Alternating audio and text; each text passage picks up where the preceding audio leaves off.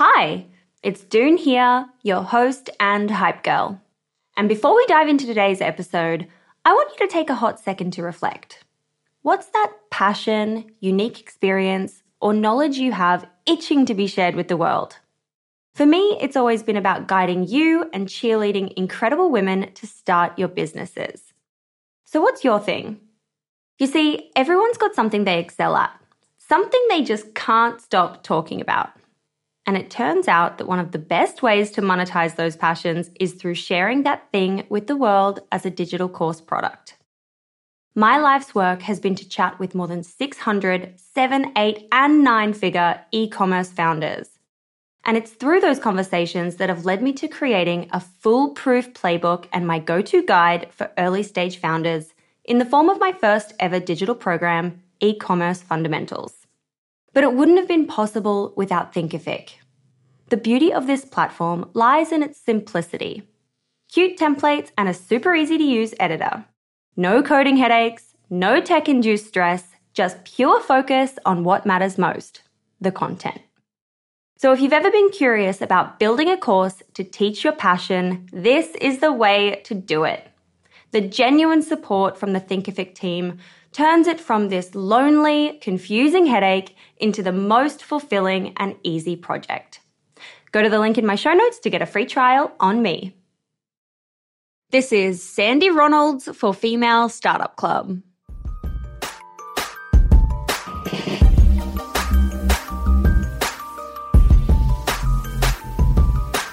Hey everyone, and welcome back to the show. It's Doone here, your host and hype girl. If you've just found us, we are so grateful and so happy to have you here. Every week, we're learning from some of the world's most brilliant minds in business, like the founder of NAT'V Basics, Sandy Ronalds. Sandy launched her business in 2019, and in the last year alone, she sold 600,000 units from a few simple strategies.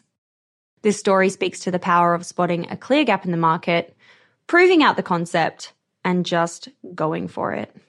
Before we jump into today's episode, I want to quickly mention the girl code that we introduced a few episodes back. The gist is that it's a very loose and very casual deal where if you love what we're doing over here and we bring you some kind of value or a smile or a gem or an insight, you take a tiny action every time you listen to one of our episodes.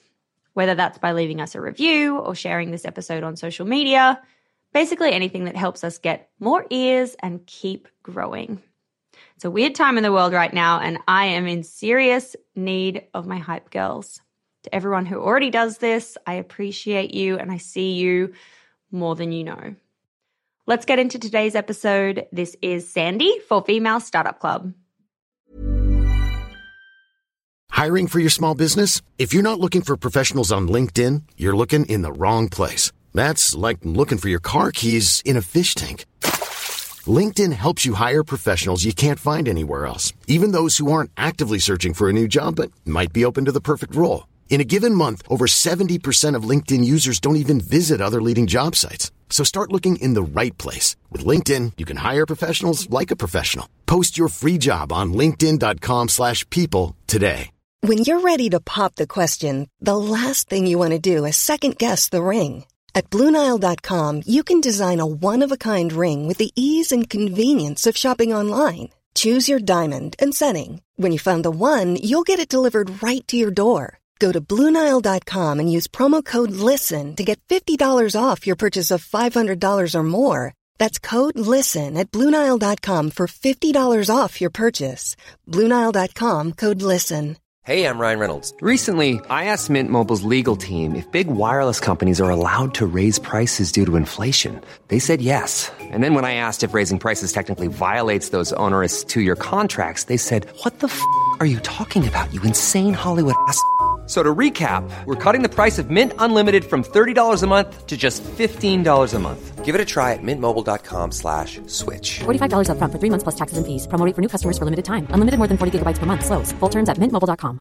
Many of us have those stubborn pounds that seem impossible to lose, no matter how good we eat or how hard we work out. My solution is PlushCare. PlushCare is a leading telehealth provider with doctors who are there for you day and night to partner with you in your weight loss journey. They can prescribe FDA-approved weight loss medications like Wegovy and Zepbound for those who qualify. Plus, they accept most insurance plans. To get started, visit plushcare.com/weightloss. That's plushcare.com/weightloss. Everyone knows therapy is great for solving problems, but getting therapy has its own problems too, like finding the right therapist, fitting into their schedule, and of course, the cost. Well, BetterHelp can solve those problems. It's totally online and built around your schedule. It's surprisingly affordable too.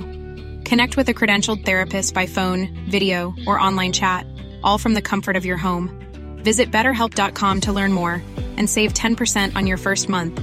That's BetterHelp, H-E-L-P. Sandy, hi. Welcome to the Female Startup Club podcast. Thank you for having me. I'm so excited to be here. I'm coming in from Bali, Indonesia, and you are on Miami, the Gold Coast, right? Yes, we are. Yep. How's your day so far? Do you have any wins or oh shit moments to share? Not really. Today's been a little bit boring. Not boring, but just, doing the everyday things that have to get done. So nothing too crazy has happened or something that's quite serious. So that's always a good thing. It's always a good thing, just cruising along in cruise control. Absolutely. Yeah, absolutely. I always love to start these episodes by going back to kind of when you started the business, so pre-2019, to understand what was getting you thinking about starting this company and sort of the beginning of your entrepreneurial story. Sure. I think it's sort of the idea popped back into my head back in 2017. I was a director of another company at that time, and I was actually online trying to find underwear for myself. And I was looking at all the classic brands that we actually grew up with, and I was actually shocked by the lack of transparency in what they were doing for the planet and its people. So after that, I sort of thought, you know what, why don't I sit down and sort of work out my whys and what I would want in an underwear brand, and then I sort of went from there. Well, we didn't launch till 2019, but the idea sort of started from 2017. So it took a while to sort of, get to the point of actually launching. So, what was it about underwear specifically? Like, why that as a category over, I don't know, socks or pajamas or fast fashion or, apparel rather? Yeah, well, I mean, fast fashion is a huge problem in the whole world. That is such a huge thing that sort of really needs to be looked at. And underwear really doesn't fall into, I think, the fast fashion category, because you're not really wearing it to show off to anyone every day at the office because no one sees it. But it is still one of those things that people wear every single day. And it's also one of those things that we can't recycle. So you don't go to the op shop and buy undies because that's gross and there's hygiene issues around that. So in my mind, I was like, this is really important and we should really care about the way our undies are made and how they're made and what they're made with, because we all wear them every day. It also saves us from washing. You might be able to get a few wears out of your jeans if you're wearing knickers, before you wash them. And obviously that's a much bigger garment to, put through the washer and dry or however you do it. So I thought, underwear is, something, again, we all wear every day, and it's important to get it right. Yeah, I love that. We do wear underwear every day. It is a very important garment. May not, and that's fine, but most do, I think. Totally. Yeah. So, okay, you have this light bulb moment circa 2017. You launched 2019. So I want to talk about this 2-year period of what I assume is developing the product, finding your manufacturer, kind of getting everything set up. And we love to talk about the manufacturing piece because it can take a bloody long time to develop the product in the vision that you have. How did you go about finding a factory that met your requirements? Yeah, it is really hard and it's really daunting because I come from skincare and makeup world. So to go into a completely new industry was really daunting, and especially because I really didn't know a lot about, fabrics and textiles at that point. So I literally had to do a lot of research on my own and a lot of Googling, and first of all, trying to identify what sort of fabrics and yarns that I want to start working with. And then once I could nail down just the basics of where we wanted to start, the patterns and sort of styles we wanted to start with, and have that sort of planned out. I did do a lot of ringing around Australia to the few manufacturers that we do have. And unfortunately, none of them could do seamless underwear, which was really sad for me at that point. and I couldn't believe it. But after, like at this point, I'm not shocked at all. Unfortunately, we don't have a huge manufacturing industry for apparel or underwear in this country. Hopefully we can bring it back one day, but it's not here at the moment. So from there, I had to do a lot of research internationally to try and find, suppliers in the markets that I wanted to work with. And so one of our main yarns for our signature or our core range is a product called Lenzing Modell, and that is an Austrian company that is really world renowned for their efforts in sustainability and their closed loop production systems. So their closed loop systems reuse 99% of the waste, taking tree to fibre back into making more. So we really love that because it really lowers the carbon footprint and a water footprint. And then from there, we did find our manufacturers by going over to big textile trade shows and sitting down with many, many, many, many companies to make sure that they can actually tick all of the certifications that we need. So, we need the BSCI audits to be done. We have the safety certificates for, the OEKI-TEX standard 100 to make sure the yarns used are always safe for humans. So there's a few check boxes that we knew that we wanted to hit as well before going over. So I pretty much just made myself a checklist, had all my planning ready, and just sat with people to find out who could do what we needed. And then it still was a process after that because they all say yes, and then you don't hear from them. Then you got to chase them up and then wait for the sampling, and you got to go through the sampling process and do revisions and go back and forth until you're finally happy with the end product to actually take to market. How long did that process take from kind of, ringing around in Australia to getting to the trade shows to getting to sampling with someone that you were happy with? I can't remember exactly the time frame, but it would have been well over a year at least. And especially because after that first initial ring around Australia and I realized I couldn't do it here, it sort of put like a Debbie Downer on the whole idea because I really had set in my mind that it must be Australian made. And it sort of like shattered my dream a little bit. But then I was like, you know what, this is a really good idea. And as long as I can find suppliers that can work within what we need within the supply chain, so with the BSCI, audits and things, we can still make this happen. And it's still going to be a much better option than the brands that really aren't caring about these things. And obviously, as we grow into the future, we can make it better and better and better. And, if we ever get rich enough, we could hopefully do it in Australia, which would be amazing.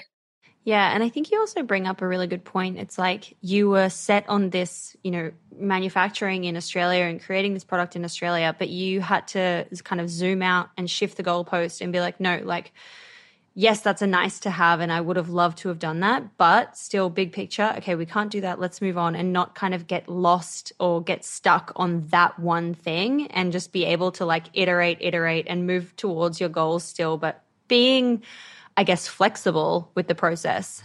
Yeah, we definitely had to. Like, it physically isn't possible to do, as far as I'm aware, to this day, our product here, which again is really unfortunate, but it's just one of those things that it's just one piece and tiny piece in the whole entire company. So totally. What are the trade shows? Do you remember kind of the main ones off by heart that you went to meet the manufacturers? Yeah, so I've flown to Bali before, not gone to a trade show, just to have some meetings over there. There is some small manufacturing over there, but they didn't really hit the mark for what we needed. So I've also just recently got back from one in Vietnam. So the textile manufacturing areas typically are Vietnam, China, absolutely, India. India, I haven't had much luck with yet in terms of, they're more like, as far as I can see, like good with silks. And so each area really has sort of what they specialize in. But a good one to go to is, what is it called? The Canton Fair over in China, in Guangzhou, I think you pronounce it. That can be a really good one because they've actually got countries from all around the world coming in one spot, and it's huge. Like, you'll spend hours walking around that, and it's got every single thing you could, like, you wouldn't even imagine what they've got, available in terms of supply at those big, big trade shows. So, yeah, I can only imagine. I went to Guangzhou a couple of years ago, and I just remember, like, we were there for the jewelry business I had at the time, and it was like, for anyone listening, imagine a Westfield. So you know how big a Westfield shopping center is?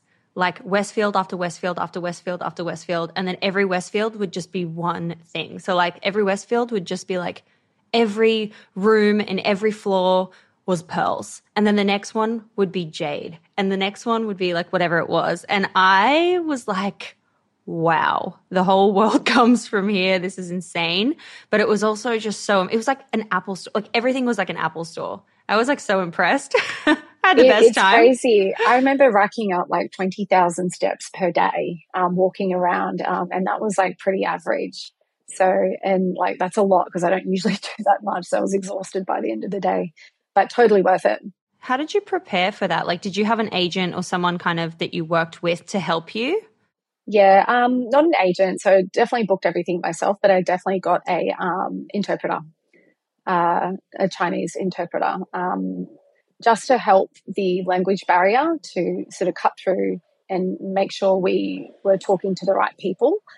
Yeah, that was really important. And when I go to trade shows like that, I'll usually take like a book with like a normal sort of, and then I will literally have a stapler and a pen. And if they're like someone that I'm interested in, I'll get their business card, I'll staple it, and I'll write notes about them.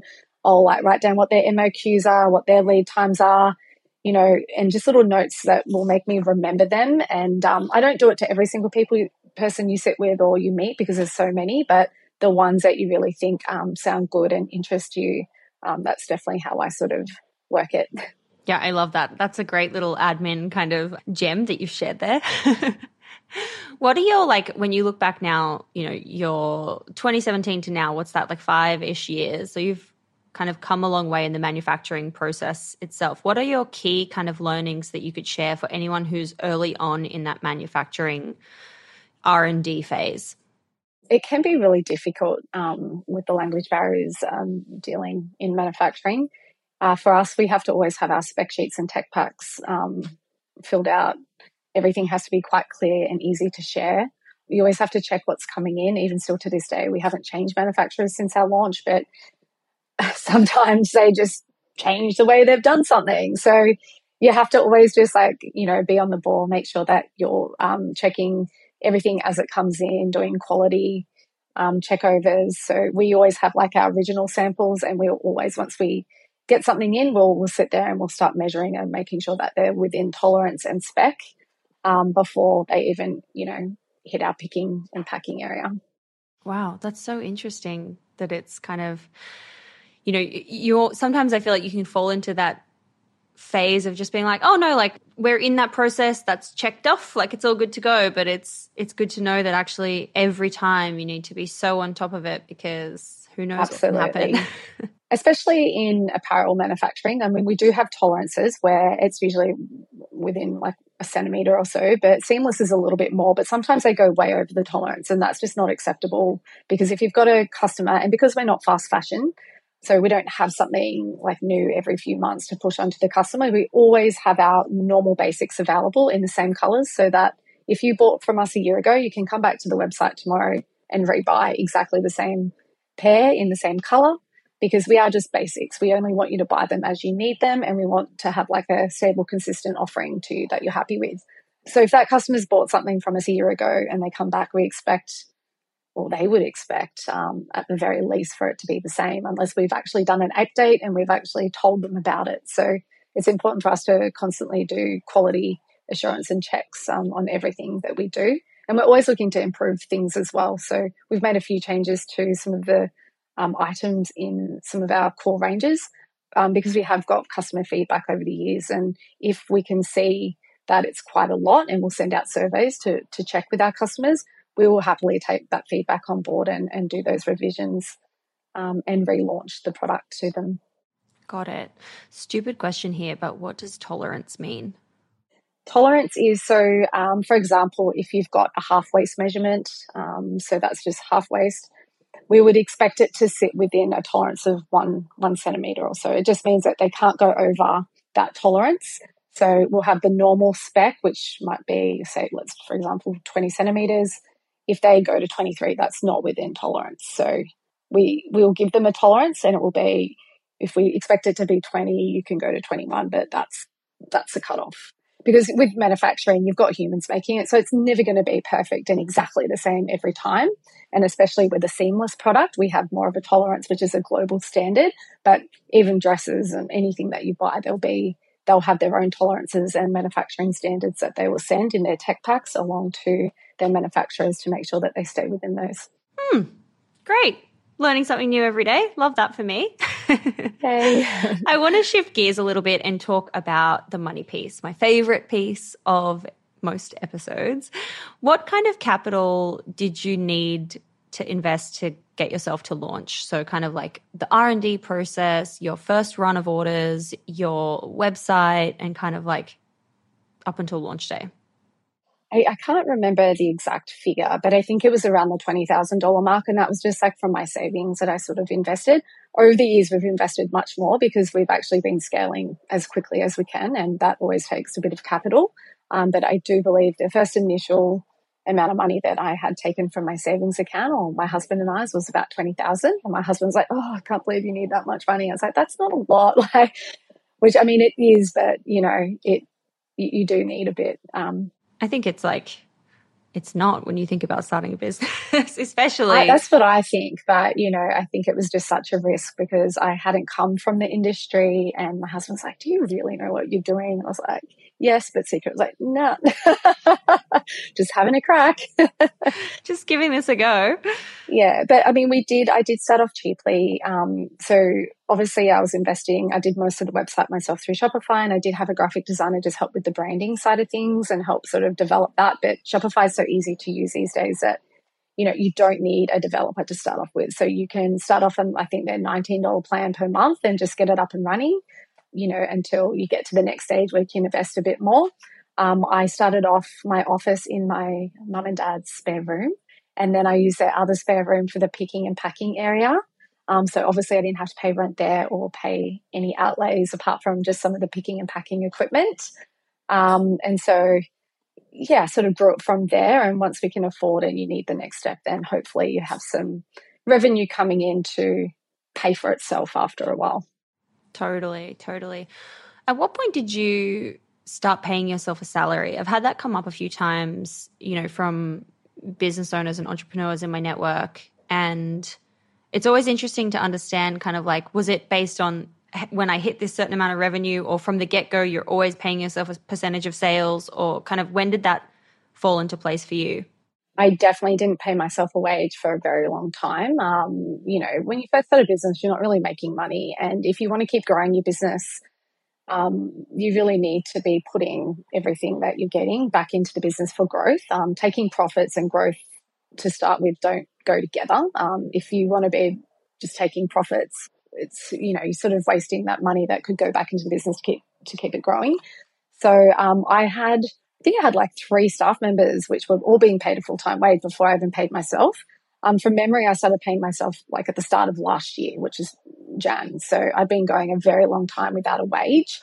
Free knickers, that was pretty much my pay. But I was happy. I needed to employ people to help, again, grow the business. So I definitely saw more value in getting the right people on board, giving them, a full-time wage. And then, once we were comfortable, I started paying myself. Totally. When just a second ago, you said something about, it was 20 grand to kind of like get up and running, get started. But then obviously over the years, you've needed to invest more working capital to keep the business going and things like that. And I'm wondering if you could just elaborate a little bit on whether that was like loans and debt or grants or friends and family or angels or, your husband's salary or something like that, or consulting. What were the ways that you were able to add more working capital to the business? So I had a bit of a saving account from my last company, which I'd sold out of. So I was a director and sort of a co-founder from that. So when I moved on from there, I obviously had a payout from there. So I had a bit of savings, which I could reinvest back into this business to start with. So I've been pretty lucky. I haven't needed any loans from anyone outside yet, except for, myself and my family's banks. So I don't know if that's a great thing or not. Sometimes I speak to bankers, like I do have a personal banker for the business, and they're like, "Why are you using your own money? Use ours." But I'm like, of course you want me to use yours. You want me to pay you back extra. So I'm like, oh, maybe I'll just, I'll use mine and up until a certain point. But in the future, I'd love to have some investors on board because I'm very aware that I only know as much as I know in business, and at some point, if I want to take it to 20 mil a year, 30 mil a year, I really need people that have been there, done that before. So I look forward to the day that investors are actually interested in me and the business. That would be great. Mom deserves the best, and there's no better place to shop for Mother's Day than Whole Foods Market. They're your destination for unbeatable savings, from premium gifts to show-stopping flowers and irresistible desserts. Start by saving 33% with Prime on all body care and candles. Then get a 15-stem bunch of tulips for just $9.99 each with Prime. Round out Mom's menu with festive rosé, irresistible berry chantilly cake, and more special treats. Come celebrate Mother's Day at Whole Foods Market. Hiring for your small business? If you're not looking for professionals on LinkedIn, you're looking in the wrong place. That's like looking for your car keys in a fish tank. LinkedIn helps you hire professionals you can't find anywhere else, even those who aren't actively searching for a new job but might be open to the perfect role. In a given month, over 70% of LinkedIn users don't even visit other leading job sites. So start looking in the right place. With LinkedIn, you can hire professionals like a professional. Post your free job on linkedin.com/people today. Everyone knows therapy is great for solving problems, but getting therapy has its own problems too, like finding the right therapist, fitting into their schedule, and of course, the cost. Well, BetterHelp can solve those problems. It's totally online and built around your schedule. It's surprisingly affordable too. Connect with a credentialed therapist by phone, video, or online chat, all from the comfort of your home. Visit BetterHelp.com to learn more and save 10% on your first month. That's BetterHelp, H-E-L-P.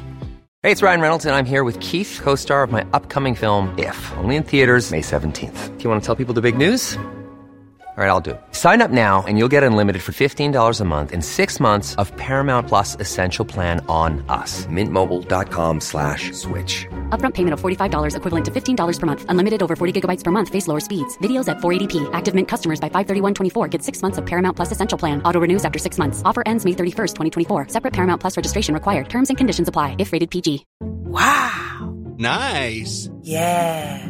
What you're hearing are the sounds of people everywhere putting on Bombas socks, underwear, and T-shirts made from absurdly soft materials that feel like plush clouds. Yeah, that plush. And the best part? For every item you purchase, Bombas donates another to someone facing homelessness.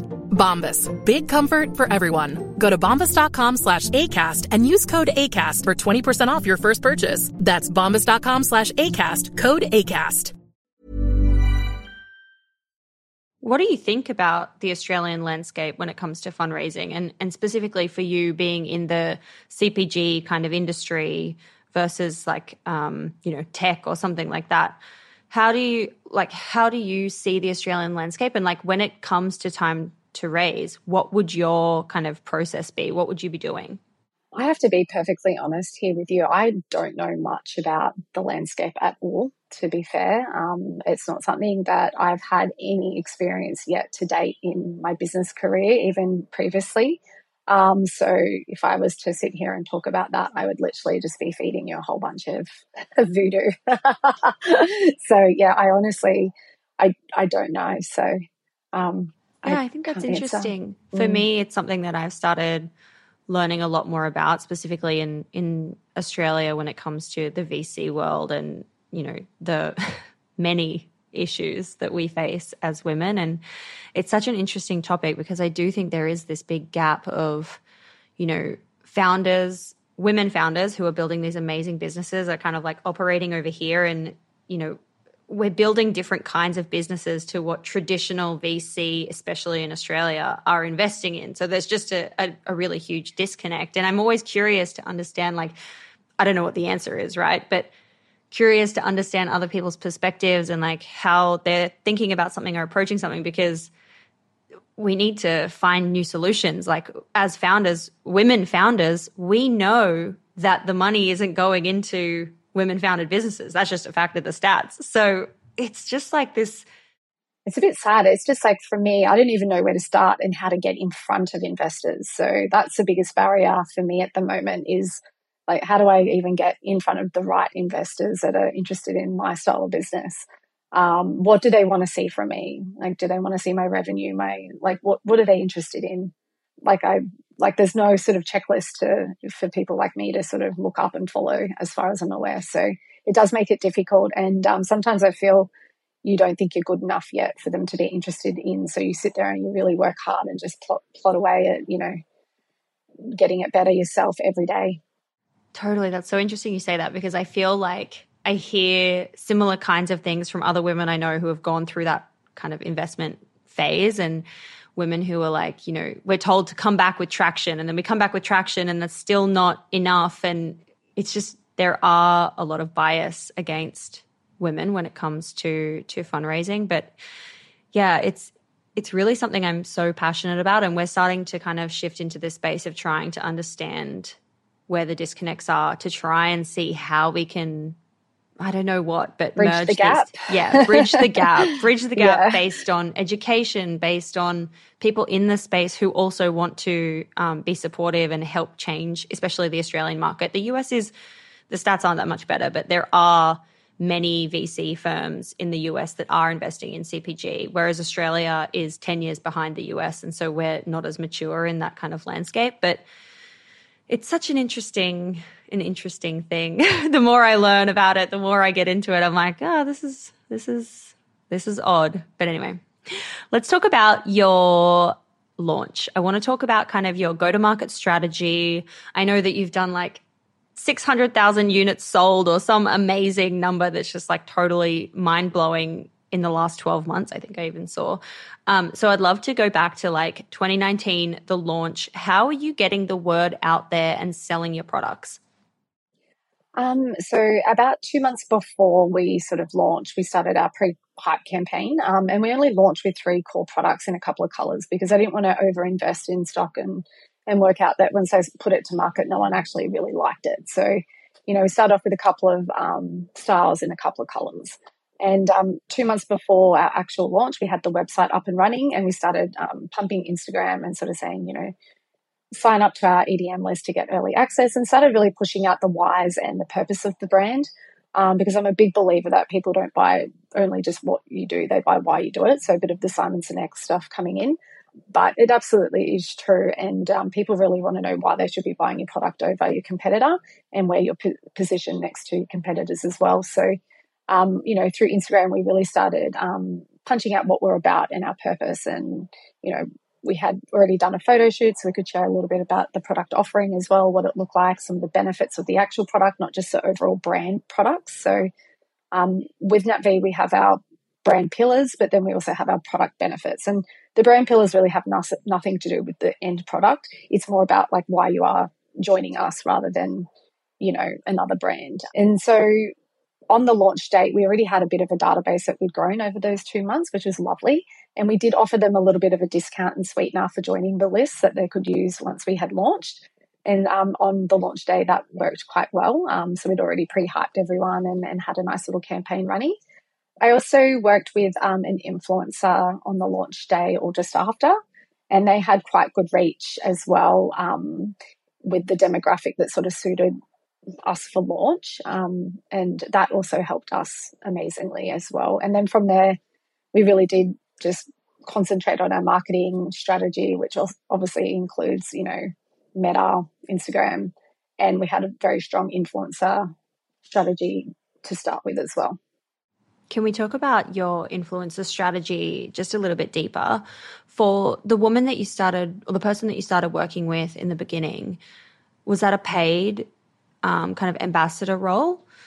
Yes. So I wouldn't say ambassador. Ambassador, I find, is we still haven't really paid for an ambassador to this day, because I think they would expect more of a long-term contract where, they can only post for you and like more of a salary, I would expect. So we haven't really gone down that route. It was more just, here's my fee. Do you agree? Yes.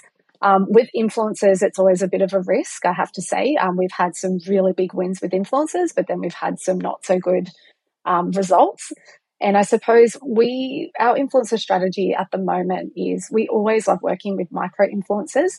And we don't really expect too much of a return on investment from them at all. We still always test it because sometimes we get shocked and amazed. They might have 10,000 followers and they get all these sales and you're like, wow, that's brilliant. Like, how amazing is their influence and actual engagement with their community?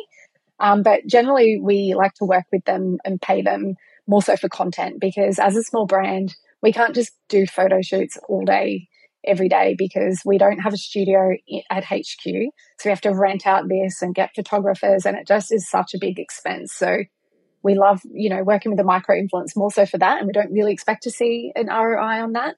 But then if we are working with the bigger ones that expect the big bucks, we definitely expect to see a good return on investment there. And, if we don't, we just think, oh, well, maybe it wasn't the right fit for our brand, and we don't work with them again. But if obviously we've had a good result and we both really like each other and they're sort of loyal, and so we will definitely obviously work with them again. Why wouldn't we? We are a business in the end. So, we are sort of looking at, does it work from a financial point of view? When you work with like a bigger kind of paid influencer, what is your vetting process? Is it the people that come to you? Is it more just you identifying, oh, I love this person, I love their content, like let's just test it? Or is there something else that's more specific? There's no rule. We do obviously check things. So if we do have an influencer and let's say they've got a huge following. So what we found over the years, it doesn't matter about their following. It's really about the engagement influence they have. So you can get someone with 500,000 and they will do not as well as what someone with 200,000 will. And, one will expect more just because of the amount of followers. You can't really guess upon that. What you can do is obviously go and have a look at their comments and have a look at their content. So if you've got a lady who, has quite sexual images or whatever, that's absolutely fine. But what you'll find is her following is probably largely male. And the largely male following really isn't going to buy NAT'V. So that's a bit of a no for us, because, again, there's no real point. We're not going to be put in front of the right followers if we work with that style. We don't have a problem with it. It's just not going to be a good fit for us. So we often will check that and we'll have a look at the comments. Sometimes you used to be able to buy influencer followers and comments and things like that. And you can usually tell. I don't know if you still can, because I don't do this vetting process myself anymore. But, you look at the comments, and if you just see like a whole bunch of bizarre emojis the whole time in stacks in comments, and then you click on the people to look at their profiles, you often find that they're just like fake profiles. And again, that's just not the sort of it's not going to be real, and it's not going to help the business at all. So what we usually try to look for is like really nice, authentic influencers. You can usually tell by their grid. We find a lot for us at, mums, the mums work, because we just at that demographic really for us. But it's in saying that, it's surprising. Sometimes you get shocked, as I said. So it's really about testing and trialing and, seeing how you go. And on the micro influencers, is your strategy just gift, and again, not really asking for anything in return, but hoping that they kind of post and getting the content from it versus an ROI on sales? It really does depend. So we have paid many micro influencers in the past for their content. We're not opposed to that at all. Obviously, people should be paid, but it really depends on where they're at in their following and their content as well. Obviously, we do have our own ideal aesthetic. We have also worked with micro influencers that are just starting. They might have 1,000, and obviously we're just gifting that. We're not, it's more so to, support and help them on their journey. And if they take good content for us, great, we'll reshare it for them.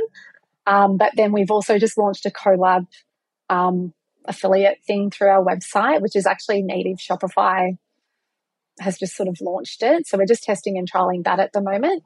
And it's actually been going pretty well. We've had a few people that have signed up, and essentially we gift them for free. And then what they do is they post and they have their own discount code, and each sale they get a commission based on what they're actually doing. So that's really good for us. Love that.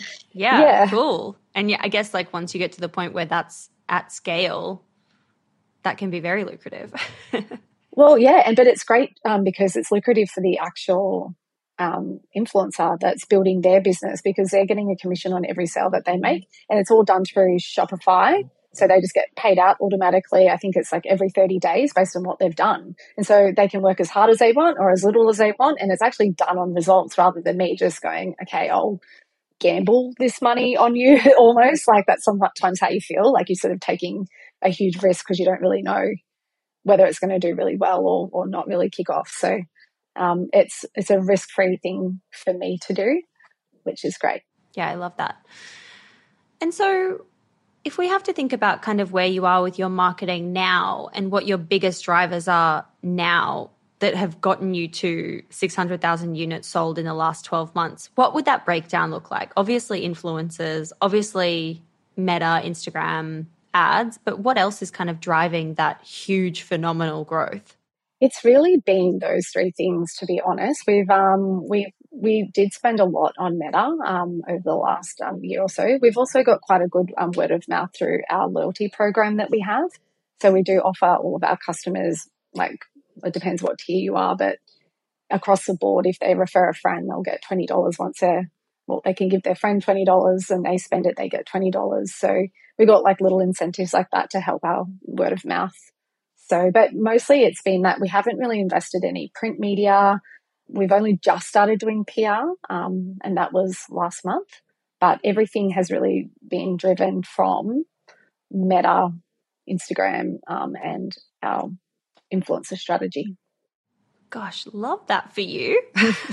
That's amazing.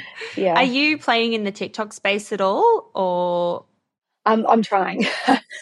We've got it. We've got a TikTok, but it's not going so well. It sort of gets ignored a little bit at the moment, and it's just a little bit different in terms of the people that are on it. I feel like maybe they might be slightly younger, and it's more of a platform where people go to laugh and like look at funny videos. And I'm not really sure how to tie in women in underwear and making it funny. Like, do you know what I mean? I haven't really had enough time to sit down and strategize what sort of content we should be pushing through that platform. We share the same reels that we do on Instagram and they get no traction. So clearly you can't just like repurpose and post the same stuff. But I haven't had enough time or resources to actually get that going. Wow. Well, I'm excited for you. That just means opportunity is out there. Yeah. Well, hopefully. Yeah. I read that you are on track to being B Corp certified this year. And this goes back, I guess, to your manufacturing, earlier when you were talking about the different certificates that you need and credentials that you need from a factory. But what's actually the process of getting B Corp certified in Australia? And also in terms of time and what you need to be able to do it, but cost as well. To be honest, I've got one of the ladies in the office who is part of our marketing but sustainability side as well, and she's been going through that process. I have meetings with her to catch up, but from what I know is obviously you go to their website and you sign up and then you get all of your questions, and it's quite large. There's many different categories which have their own bunch of questions. You have to have proof of like your certificates and certifications, and you have to write policies and things that you want to improve on. But I haven't been in there for a while. But when I did first go in there, those were the sorts of things that I was looking at and sort of going through. It's now with Lauren. So that's, as much as I can sort of say. I know it's like a huge thing. We've been working on it for like 6 months, or she has. And we're still probably not even, there for submission. So hopefully we'll get it in this year because it is a lot. Yeah, gosh, goodness. We'll have to get you back for a part 2 just to talk about the B Corp. Yeah. We'll have to get her on. Get Lauren on. She can get Lauren on. She can run through it all. Shout out to Lauren for getting the B Corp ready. Love that. Yay. Yep. Something I've been struggling a lot with recently, and a lot of founders and a lot of people in general that I know are also struggling with, is burnout and this kind of feeling of being overwhelmed, especially when you're, trying to do all the things. There's a million things that you're meant to be doing as an entrepreneur, as a founder or a small business owner. Have you ever experienced burnout? And if so, how do you deal with that while also kind of keeping the business going, keeping your staff, happy and healthy and motivated as well, and dealing with family and relationship and everything else that goes on outside of the business? It can be tough. I probably haven't had a proper burnout as of yet. I find that if I'm having an off day, I'll take myself out of the office because I really don't want to influence, the energy in the office with any of my team, because I can be a bit grumpy, I suppose, if I'm suffering. So I'll often just maybe work from home for a day, or even if I have to take the day just to fully relax, reset my mindset, I will do so. Because I find if you don't and you just sort of try to push yourself, it will just last longer. You may as well just get it over and done with as quickly as possible. So I like to say I have my pity party for one day at home, and then I will wake up the next day feeling much better, refreshed and ready and reset. I mean, it can be tough. But yeah, that's what I do. I love that. I think it's so important as well to take those kind of just immediate breaks when you need it. Just, what's that saying? I think it's if you could only give 10% today and you gave 10%, then you gave 100% for that day. Yeah, I mean, obviously, if I've got an important meeting or something, I won't. I'll always get my commitments done. But if it is a day where, I've got nothing too bad on, I'll definitely be able to do that from home or take the day to reset. Yeah, so key. What is your key piece of advice for founders, entrepreneurs, small business owners who are early on in building their business?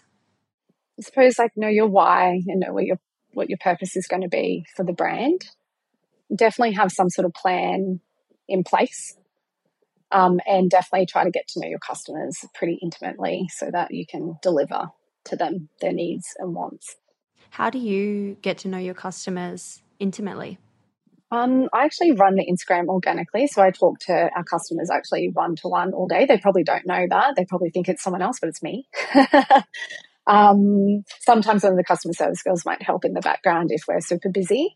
But we also send out customer surveys a little bit to sort of get feedback and make sure that we're on track and sort of getting, what they think about the brand and what they feel about the brand, so we really know and understand. Obviously, we get a lot of analytics these days from Google and Meta, so we can sort of see exactly who they are and what they want. When you say survey, is that just kind of a post-purchase automated email? No. So there's a platform called Monkey Survey, and it just does that. So you can go in. They've already got pre-built templates if you want, or you can build your own survey out.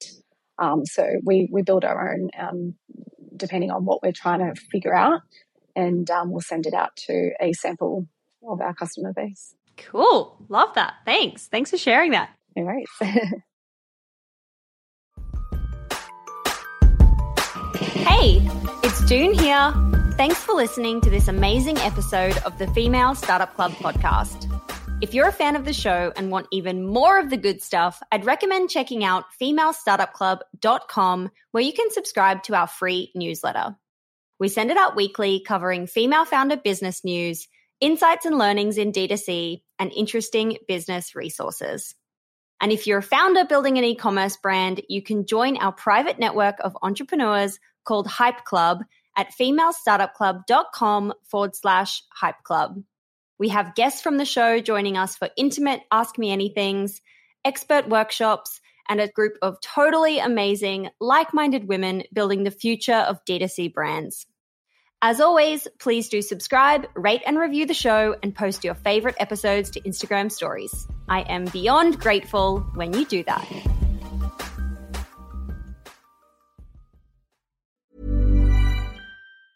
Mom deserves the best, and there's no better place to shop for Mother's Day than Whole Foods Market. They're your destination for unbeatable savings, from premium gifts to show-stopping flowers and irresistible desserts. Start by saving 33% with Prime on all body care and candles. Then get a 15-stem bunch of tulips for just $9.99 each with Prime. Round out Mom's menu with festive rosé, irresistible berry chantilly cake, and more special treats. Come celebrate Mother's Day at Whole Foods Market.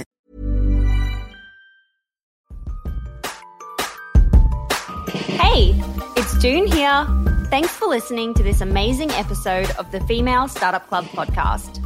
If you're a fan of the show and want even more of the good stuff, I'd recommend checking out femalestartupclub.com, where you can subscribe to our free newsletter. We send it out weekly, covering female founder business news, insights and learnings in D2C, and interesting business resources. And if you're a founder building an e-commerce brand, you can join our private network of entrepreneurs called Hype Club at femalestartupclub.com/Hype Club. We have guests from the show joining us for intimate Ask Me Anythings, expert workshops, and a group of totally amazing, like-minded women building the future of D2C brands. As always, please do subscribe, rate and review the show, and post your favorite episodes to Instagram stories. I am beyond grateful when you do that.